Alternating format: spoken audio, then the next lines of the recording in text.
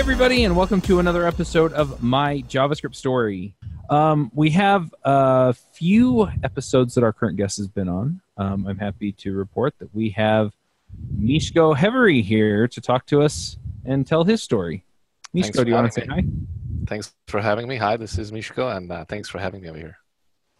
So I heard you wrote some little framework. Do you want to talk to, just tell us briefly who you are and what you do? Yes, so I'm a software engineer at Google. And while at Google, I had this itch that building web apps was kind of difficult. And so I started a project, which eventually morphed into AngularJS. And AngularJS became kind of popular beyond what I was expecting, or beyond my dreams, as they say. And then we have kind of grew the community well. And at some point we realized, AngularJS, as awesome as it is, it had a few drawbacks that we didn't know how to fix iteratively. And so then we had redone it in the form of Angular. We dropped the JS. So that's my quick version of my story. Awesome. And I did mention that you've been on a number of episodes. Obviously, we have an Angular podcast, so we have you on periodically there, or other members of the core team. But for people who are interested, the first episode that we've had you on any of our shows was JavaScript Jabber, and that was episode 32. And you and Igor came on and talked to us about AngularJS. That was in 2012. And then episode 1, you told us the whole story about how you created Angular. We're probably not going to have time to go into that in depth today. So I'm just going to throw that out. If people want to hear that story, that is episode 1 of Adventures in Angular.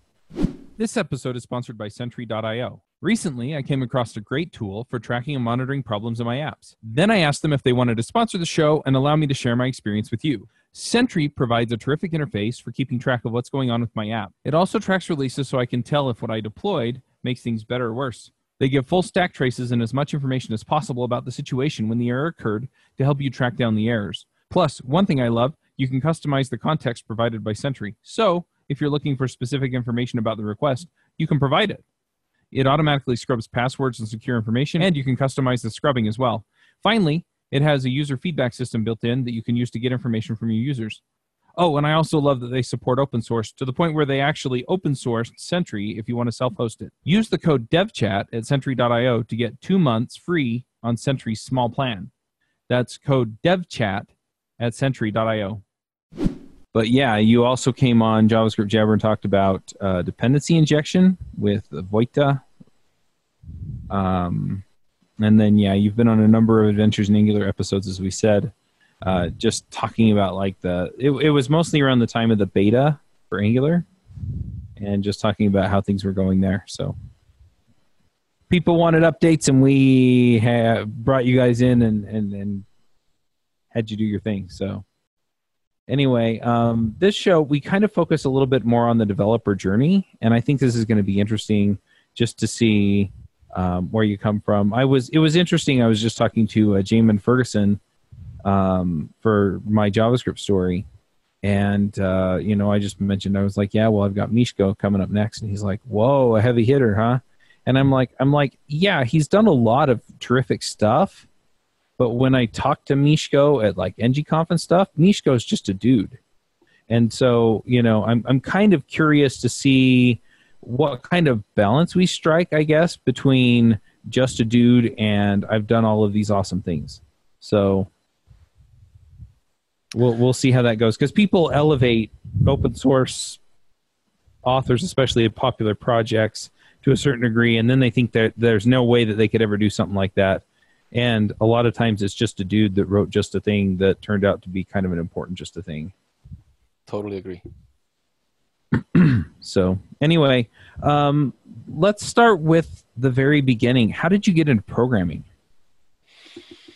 Wow, that goes really, really long time back. I think I was in the 4th grade, early 80s. My dad read somewhere in the article that there are these things called computers. Now, mind you, back then I lived in what used to be called Czechoslovakia, and so computers were not as available as they were in the Western societies. And so somewhere in the magazine, my dad was like, oh, there's these computers, you could get them. And so I think my dad had to bribe a pilot that flew international to be like, oh, like, here's some money and here is, something. Would you, while you're international, would you pick one of these things up for us and bring it home? And so, yeah, we got this thing and then we didn't know what to do with it. And so I remember that I learned, we kind of learned with my dad together to program, going back and forth. What I found interesting at that point on that particular computer was a Sinclair ZX Spectrum. Okay. For those of you who want to Google that or had it, is that it didn't have, it had individual normal keyboard, like QWERTY keyboard, like everybody else, right? But when you programmed it, you didn't program it by typing a command. Instead, every single command was already on the key somewhere, and you just like wanted to type let. So then you had to be like function shift and, LQ or something, and then a let. Oh, wow. And these things were not actually editable. So it's not like you could go back and like change let to something else. Like these were just like individual tokens that you would add into the basic programming language. And it was basic, right? And so that's what we started, and you start with something silly like, oh, can I print my name 10 times? Can I make I remember one thing that I spent like the whole weekend on was just how do I draw what back then was Czechoslovak flag. And the reason why that was tricky is because the flag was in 3 colors, and the Sinclair Spectrum at that point, in order to save on memory, they only allowed 2 colors per like subsection of a screen. And so like you have to align the flag in the right way so that, silly stuff like that. But anyways, I'm talking too much. But that's kind of how I got started. You started as a kid, explore, curious, how things are, and you just kind of go from there. So being able to program, at least in the time frame that you were doing it, was a pretty rare thing then. It was a pretty rare thing. People didn't really understand what it meant. I remember I went to school and I was like, oh, they got a computer. So, a few years later, the school I was attending, they actually got a computer from the government saying like, you should do something with this thing, right? And I was like, oh, yeah, computers. Yeah, I know exactly how to program in BASIC. I got that. And so everybody was like, what? BASIC? Like, how is that possible? But, it just comes down to like a toy. You have a toy at home. You played with it for a few years. Well, of course, you know how to do it on another computer that has the same kind of a mental model. Yeah.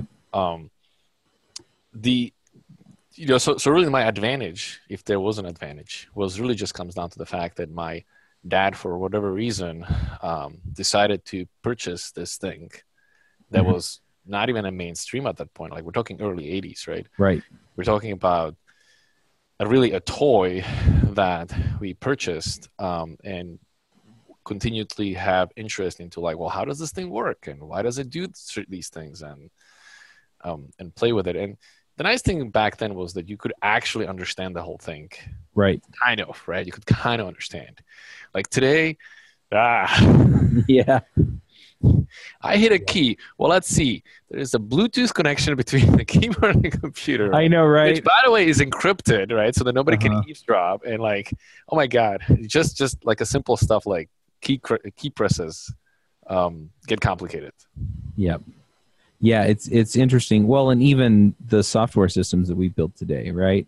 I mean, the epitome of programmer in the 80s was essentially the guy that would go into the basement and he would hammer on a bunch of code, and then he would come out and you would have Dentrix or some system, right? I mean, I met the guy that wrote Dentrix, which is a dental office management system, the original version, and it was like just him. There were 3 guys in the company, and the other 2 were business guys. And today, if you wanted to build a complicated system like that and, have it useful and work in the ways that you wanted it to, I mean, good luck with you could have one guy start it, but eventually you're going to need a whole team of people because it just gets so complicated. That's true, but also there's a little higher expectations of what a software is today, right? Yeah, fair enough. Back then, it was, you were happy if you typed the patient's name and it got retrieved, and you were like, oh, Yeah, right. Today we expect type ahead and yeah, hovering over things and that's fast true. responses, and the data sets are more ridiculous, and it has to be available on my phone. And Yep, so it is a more complicated thing that we're solving, even though that's true. you might be tempted to say, like, well, it's the same thing. Well, it's not. Yeah. Well, and we've got more powerful tools to solve a lot of those things too. Yeah. So I'm curious. So you get this machine and you do basic on it for a number of years. I mean, did you at that point know that you wanted to do computers for the rest of your life, or were you going to be something else, or how did that kind of come about? Where you went, okay, I'm going to be a professional at this. We're talking like, I think 9 or 10-year-olds kind of a kid, Right. right?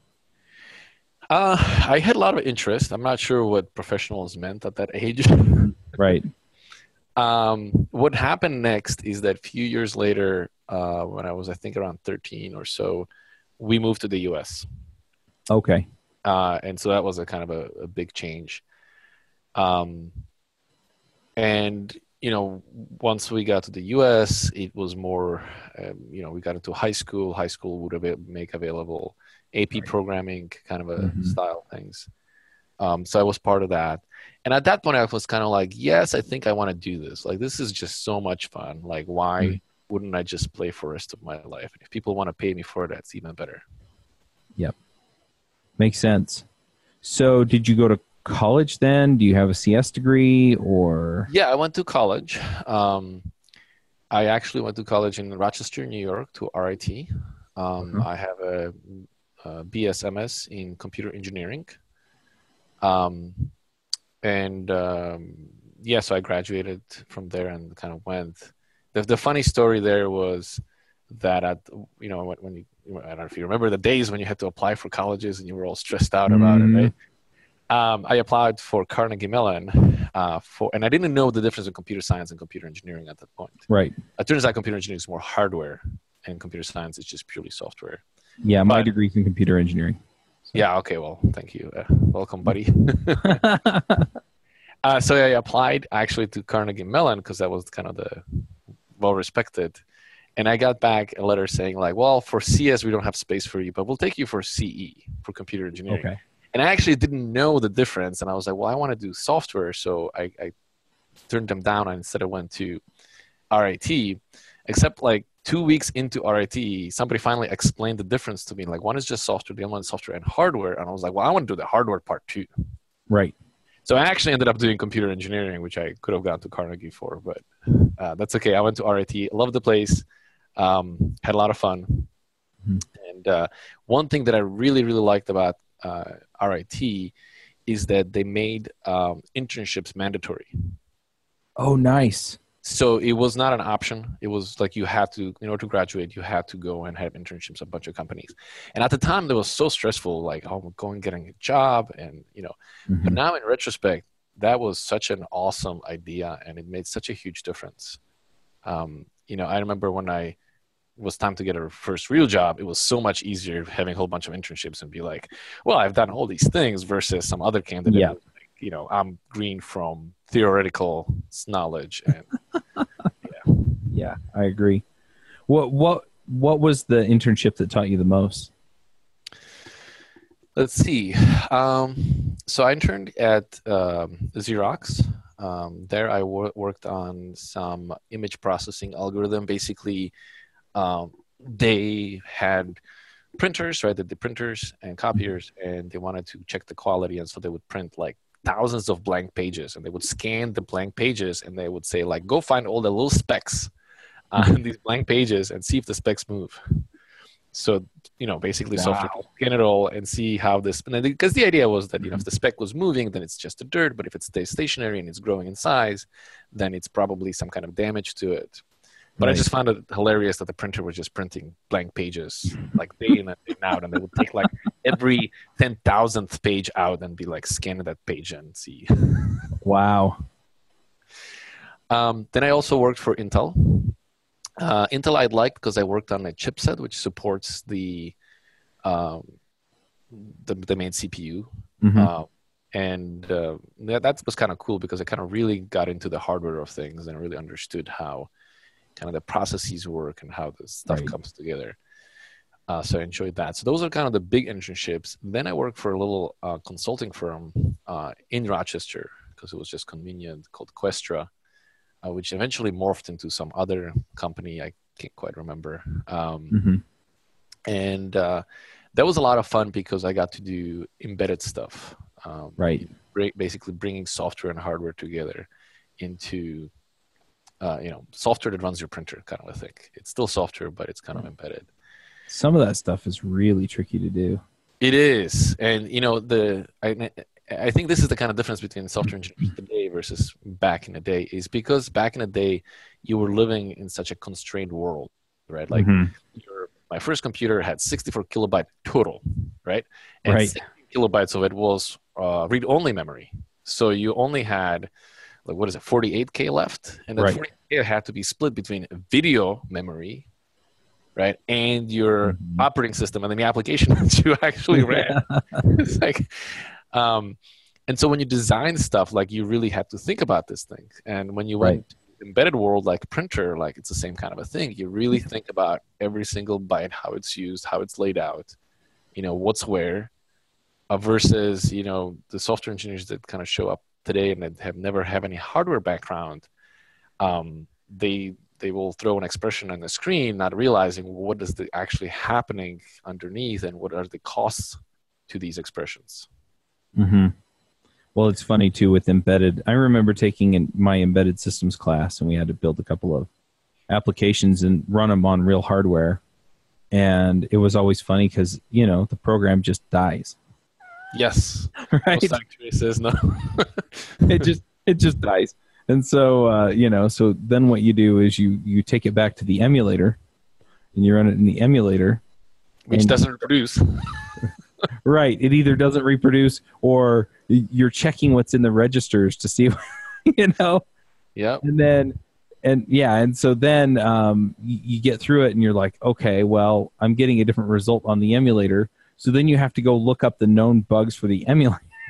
I mean, right? It's that kind of thing, but at the same time, it forces you into that level of problem solving that's really, really interesting. So, Yeah, it's definitely a different level, yeah. the way you think about it. And I think it's important for people to kind of actually understand, like, what is actually happening at the low level. Hmm. And yeah, it's one of those extra things, extra views that you have into the CPU that others don't. Right. Now, when you started working on the project that eventually became Angular, you were at Google. How did you? What does your journey look like getting to Google? Oh, how I got to Google? Let's see. So after I graduated the school, I went to work for the Questra, the consulting firm. Hmm. The stipulation was that I had to move to California because I wanted it. When I interned in California in Folsom with Intel, I just Hmm. was like, this place is awesome. The weather is nice all the time. Like, I want to live in Right. California. Plus, also, remember, like, I come from Czechoslovakia, right? Where Right. as a kid, like, I get this computer and I'm like, this thing is amazing. Where is it built? Oh, this is all built in Silicon Valley. And I had this dream as a kid. I vividly remember to this day that I had a dream where I was like, when I grow up, I hope I'm just going to have enough money to be able to go and visit Silicon Valley one day. Nice. That was my dream. You live there now, right? I live here, right? I live here. Yeah. I'm part of it. I am the thing that, the part of the cog in the machine. Yeah. But I remember having the dreams, like, I just want to be able to go there one day. Like, that's the thing I'm aiming for. That's awesome. Anyways, but the question was something else and I got derailed. Yeah, I was just curious. I mean, your journey from graduation Oh, to right. Google. So I graduated. I went to work for the consulting firm. We moved to California, or rather, I moved to California. I was single back Mhm. then. And I worked for, first for Questra, then I worked for a little startup that didn't go anywhere. And then I went to work for Adobe. That was a lot of fun working for Adobe. What did And, you do there? oh, well, sorry. Yes. So I worked on a technology that was supposed to be a competitor to Flex. Oh, really? Yeah. And then Adobe bought Macromedia. So when the Macromedia was purchased, the project I was working on got canceled basically. And Well, so, yeah, because they own Flex. yeah. So I was grumpy, right? And so as a grumpy person I was like, I'm quitting and I'm going somewhere else. So I went to Google, and that's how I got to Google. So what's I'm sure the process has changed, but what was the process for you of getting a job at Google? I had to go through the interview process, and I actually, the first interview I failed. So for all those people who tried to get at Google and failed, like, just try again. It's okay. And but it was kind of funny because the first time I failed, it was very, very beginning of Google, where Google didn't even have a name, or they weren't, like, too bad I failed, right? I was like very, very, very beginning of Right. Google. I was like dismissed it, like, oh, whatever, like some silly company doesn't want me, I don't care. And then when I reapplied, I think it was like at least 4 years later or something. And then by that point, like, Google was well known, public, and yeah. So it was kind of fun.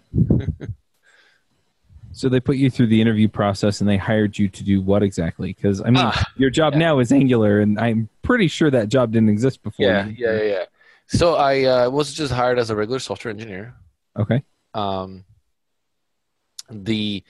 The job that I did at the beginning was I worked for what back in the day was called known as Google Checkout, where I think originally it actually might have launched as certified by Google. Okay. Way back in the history. Right. But basically what the project wanted to do was micropayments. Mm-hmm. Eventually the project has morphed into basically Google Wallet. So if you're using Google Wallet today, like, it has its origins in there. I doubt Google Wallet has any code that was shared from the original code base, so I'm pretty sure it's a separate thing. But yep, I remember Google Checkout. So yeah. So that was the original project that I did. And while I was at Google Checkout, the thing that kind of resonated with me was, the thing that I was passionate about was the code quality, or rather the lack thereof. That is a common problem across all software organizations. Yeah, so I kind of spent a lot of time refactoring the code base, simplifying it, doing tech talks, getting people to kind of understand, like, what are the things that they should care about. And in the process, actually, unbeknownst to me, I started writing frameworks because, like, well, this code is just ad hoc. Like, you should really have some consistent way of doing this. So can we have some framework that goes into it? And so I created a framework for Google Checkout, and it kind of had its origins there, basically. Hey guys, let me tell you about Clubhouse. I swear, I've used every project management software there is out there, and I hated project management software. Now I have Clubhouse. Overall, it's simple and straightforward to use, but has enough of the integrations and power features you need to get the job done without getting confusing. This means that I can use it, and the non-technical members of my team can figure out what they need from it. It also makes it easy for me to zoom out and see what's going on overall before zooming back in and specifying more work that needs to be done, or picking the next task for me to tackle. They integrate with all the systems that you'd expect and have a REST API for, well, the rest. If you go to https://clubhouse.io/JSstory, you can get 2 months free instead of the standard 14-day trial for any team size. Once again, that's https://clubhouse.io/JSstory. And after that, I continued my passion for testability, and so I left Checkout and within Google. And there was another group that was forming, which was Test Mercenaries. Okay. And Test Mercenaries, the idea was that it's a group that goes into other teams and helps them get good code hygiene. I remember this is like 10 years ago, where people were debating whether testing was a good idea, right? Like, right. Today, nobody has a debate like, should we write tests? Like, yeah, of course we should write tests. Yeah. Yeah, I but remember back the then, CVD it was, debate. Yeah, same kind of thing. yeah, it Same was like factor. debated, even at Google, like, should we write tests? And then people would be like, no, tests are stupid. And Yep. So the idea of Test Mercenaries was that we were tasked to disseminate the ideas and also to help projects really understand, how to write tests. And so I actually did that. And while I was doing that, I'd actually had a blog post, and I had wrote a lot of blogs on testing and what the good idea of testings are. So some people might actually know me from that previous life. Right. And then eventually, I somehow landed on a project. Oh, that's what happened. Then the economic downturn happened, and so the companies were like, well, we should really focus on core projects rather than these high lofty ideas. Plus, at that point, like, people kind of started to understand that testing was a good idea, and so the team kind of got disbanded. And so I went and work on Google Feedback, which to this day you can have apps where they have a little feedback in a corner. You can click on it, and the little thing comes up and says, something's broken about this app. Highlight the area that you think is broken. And then you highlight the area that's broken, and you say, this is what I don't like, or whatever, right? And you put it back. And then there's some machine learning on the other side that determines, like, oh, people always not like this thing. You should probably look at this first, kind of a thing, because hundreds of thousands of feedbacks. But my job was to help with the code, and I think it was written in Gwt. Or something of that sort. I can't remember. And I remember, again, I kind of got not forced, but like I naturally gravitated into, like, well, what's the code quality? How do we make this simple and other people's productive? And so while working on this, I also kind of, in my free time, was toying with this idea of having a kind of a new language on top of HTML that would allow people to. The idea originally was to allow somebody who doesn't know how to program something like HTML to be able to write interactive pages. And so I was doing this in Gwt during my day job, and then working on this on kind of on the side. And I was like, this Gwt thing isn't working out for me. And so I went to Brad, and we're like, we should really get rid of this and do this other thing, and managed to somehow convince them. And the rest is the history, as they say. So we brought that in, and slowly it turned into a framework that other people wanted to use, and then we kind of grew it, made it open source, and sent it out to the world. Very cool. And it's interesting too. I mean, how many people have? I mean, they built their careers on that little project, right? Yeah, that's crazy to me. Yep. But at the same time, it just takes like that little germ of an idea, and then you start building on it, iterating on it, and it just kind of turns into something. But yeah. So I think we asked a whole bunch of other questions during the first episode of Adventures in Angular, where we kind of teased out more of the story. So I'm going to refer people there. I'm a little curious how your career has kind of progressed because of Angular. So you start working on this project, starts getting adoption. I mean, what does that do for you? I mean, all of a sudden, are you way more important at Google, or are you're kind of in a leadership role over there?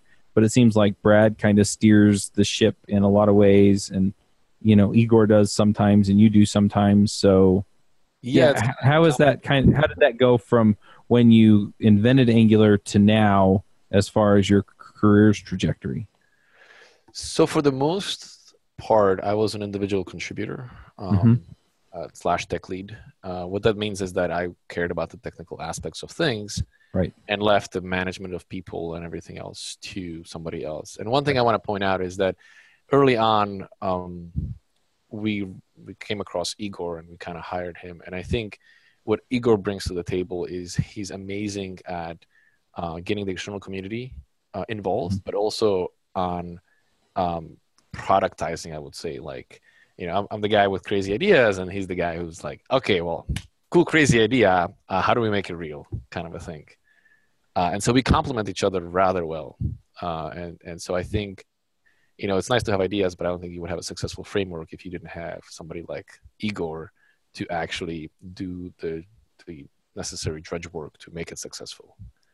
It reminds me a little bit of the way that I have a great aunt and uncle, and they were both sociology professors, and he would come up with these brilliant ideas, just these brilliant ideas.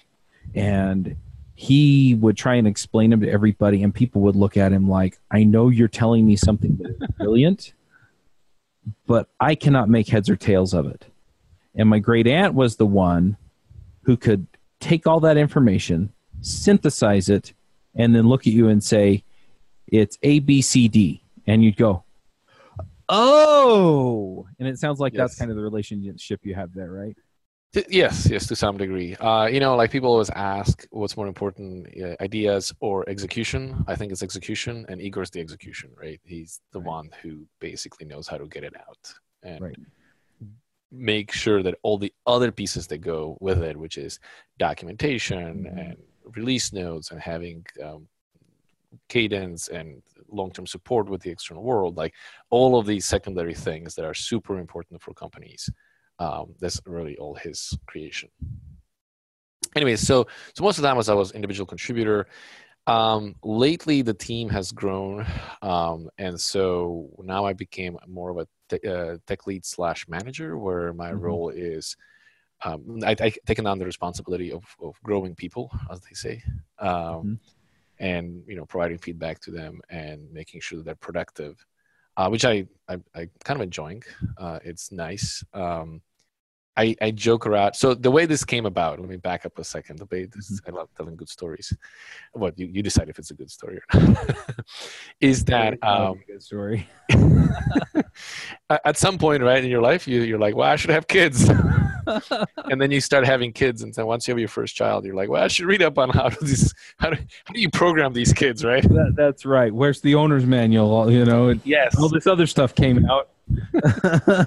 So this one owner's manual that I came across is a book called How to Talk to Your Kids So They'll Listen, and How to Listen to Your Kids So They'll Talk. It's a big yellow thick book, and I love it. It's awesome. It's a good book. Have you read it? Yes. Okay, so it's very pragmatic. I was like, if X happens, Y. So I'm reading through this book, and I'm going like, well, that's interesting. That's what Brad does to me. And so I had this epiphany, right? That like, wait, like Brad is managing me just like I'm supposed to manage my kids. And at some point you're like, well, wait a minute, I'm catching on to this. I think I could do this too. So we joke, but I don't think it's really that much of a joke, which is that, kids are people too, obviously. But more importantly, that, big kids are still just kids. Yeah. Right. Like I remember as a child, I was like, one day I'll grow up and I'll be an adult. And I'm like, still waiting. Right. Like at no point in your life does anything change where you're like, you check mark, I'm an adult now, right? Like you just get more responsibilities and going to gradually grow into this role. And yes, like you don't pick your nose anymore, but it's like there isn't a specific line where you cross and you're like, now I'm an adult. Yeah, becoming an adult, the only difference between becoming an adult is, let me rephrase it. The only difference between kids and adults is the expectations. It's not the people. Yeah, and yeah. It isn't. Yeah. Anyway, so I kind of took on the managing responsibilities of people, and so to me, it's just like my work children, that you try to help and make them grow and see their shortcomings, and in the most gentle possible way, help them get to the next level. Right. So I'm kind of curious. I've kind of asked in a roundabout way some of the questions I usually ask other guests. I mean, obviously, I didn't ask you how you came to Angular because you've got the creator badge, so not worried about that one. But I am curious, like what parts of Angular, or what parts of the this whole evolution, the team, the community, what aspects of this are you the most proud of or excited about? That's interesting. The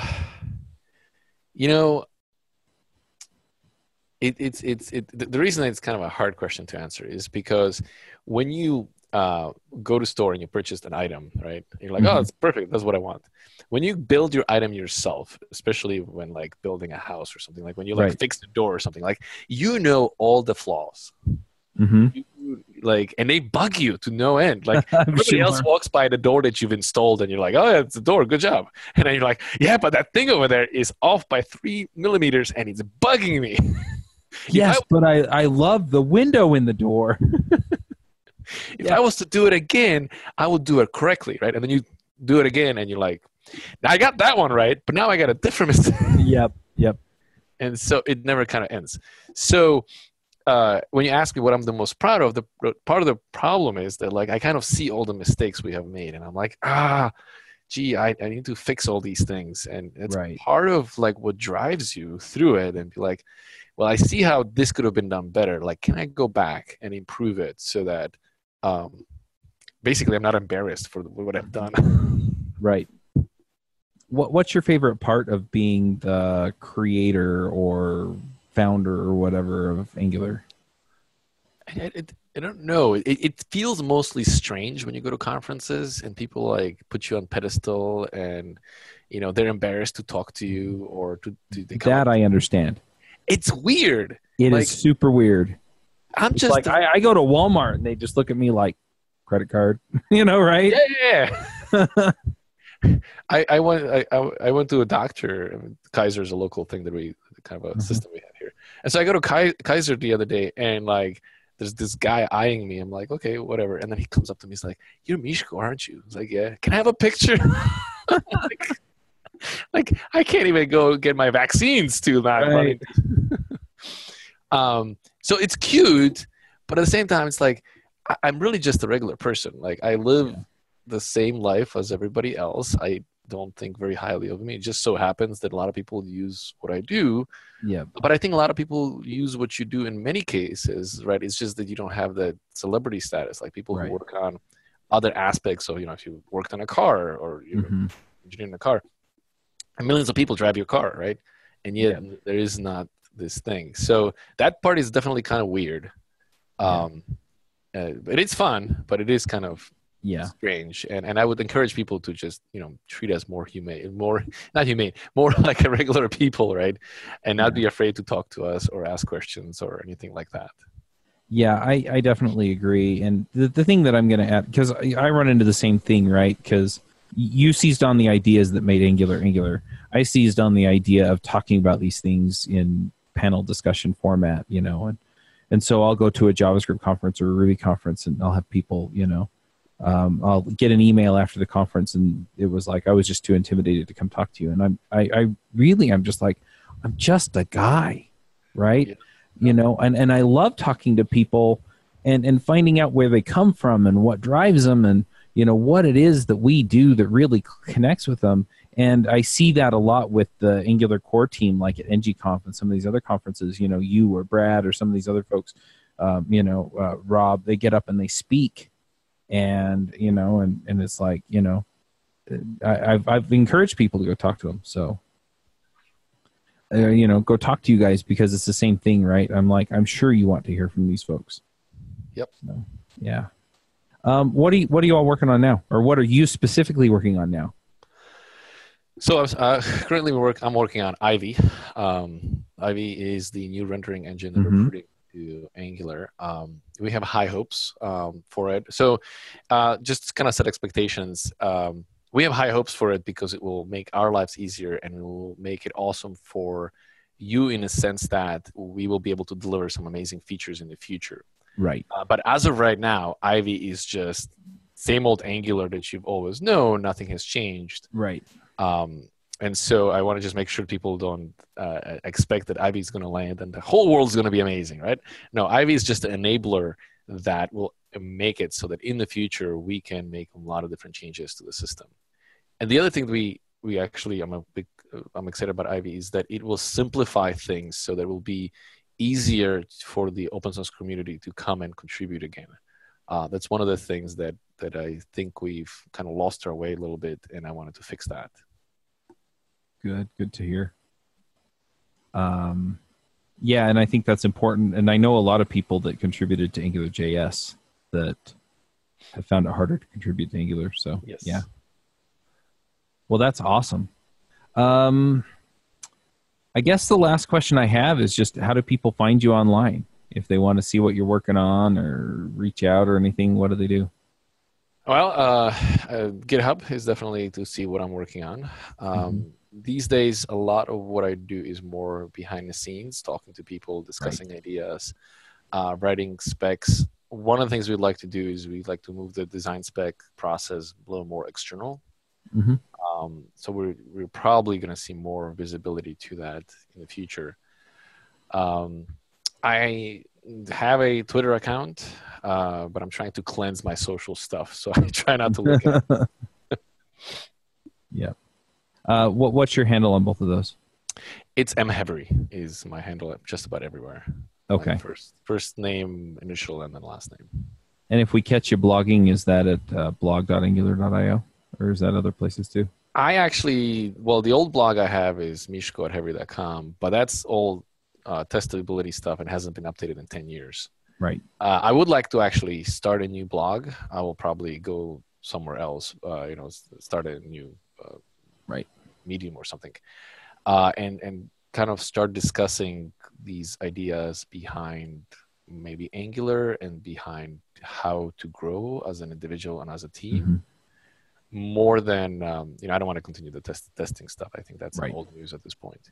So I am planning of restarting that. Just how plans are. Yeah, well, planning to for me is it may eventually happen because you get busy. You're trying to take care of other things, and very cool. Well, the last section of this show is picks. So do you have some picks for us? Gosh, I should have prepared more. Let's see. I feel like I ambush people with that sometimes. I have a pick for you. Yeah. I've got a 3D printer recently. I want one so bad. Oh my gosh. I got a 3D printer, and for the longest time, I didn't want. So the printer I got is Prusa, by John Prusa. It's actually in Czech Republic. Yes, it's a country I come from, but it's just a coincidence. Right. It turns out it's really good, and I highly recommend it if you wanted to get into it. The thing I wanted to say is that I really thought the reason it took me so long to get a 3D printer is because I was afraid that I was going to get a 3D printer and I'm going to print 5 things and it's just going to sit there. Right. And it was like a real fear of mine. Like, I'm going to get it. And I'm going to get all this slack from my wife saying like, see, it's another toy. You got it. Not that she snags or anything like that, but like. And so I am happy to report that I had it now for like 3 months and the thing is running nonstop. Nice. Luckily, it's quiet. So, but yes, highly recommend. That's my pick.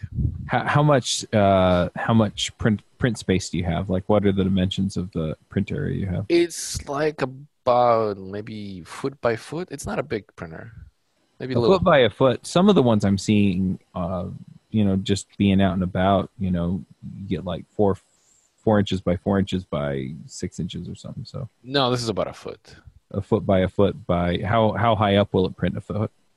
Probably a little less than a foot. It's online. There's the exact dimensions. You can look it up, but it's reasonable sized.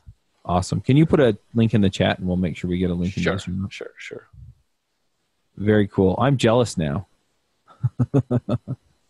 They just look really, really fun. And I'm constantly tinkering with stuff. And so that would just be something I could tinker with and something I could print parts of other stuff that I'm tinkering with. So part of that is that you need to get into 3D design. And so when I don't code, my new hobby is to just play around with Fusion 360 and design whatever little random things around the house. All right, cool. Well, I'm totally... Of course, my 13-year-old's homeschooled, so I'd be sitting in here and it'd probably be going all day and all night because he'd figure out how to play with it. I printed another Lloyd Garmadon from Lego Ninjago movie, Dad. That's what my kids do. You've got like 60 of those, son. Yeah, but this one... Anyway. I'm going to jump in here with a few picks. So, in fact, I'll just make it quick and I'll just do one.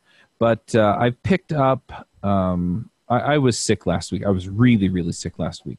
And so, mostly I just wanted to lay around and not do anything. And I was in enough pain to where I really couldn't work. And so I picked up a series called the King Fountain series. It's by Jeff Wheeler. I listened to them on Audible. They're narrated by Kate Rudd, and they're pretty darn good. The main protagonist is this girl with magic powers. So anyway, terrific books. I really, really enjoyed them. If you've read his other books, there is this one actually ties into another book series that he has. So that was fun. But yeah, just love those. So I'm going to pick those. And thanks for coming, Misko. Thanks for having me. All right. Well, we'll go ahead and wrap this one up, and we will catch everybody next week. Bandwidth for this segment is provided by CacheFly, the world's fastest CDN. Deliver your content fast with CacheFly. Visit CACHEFLY.com to learn more.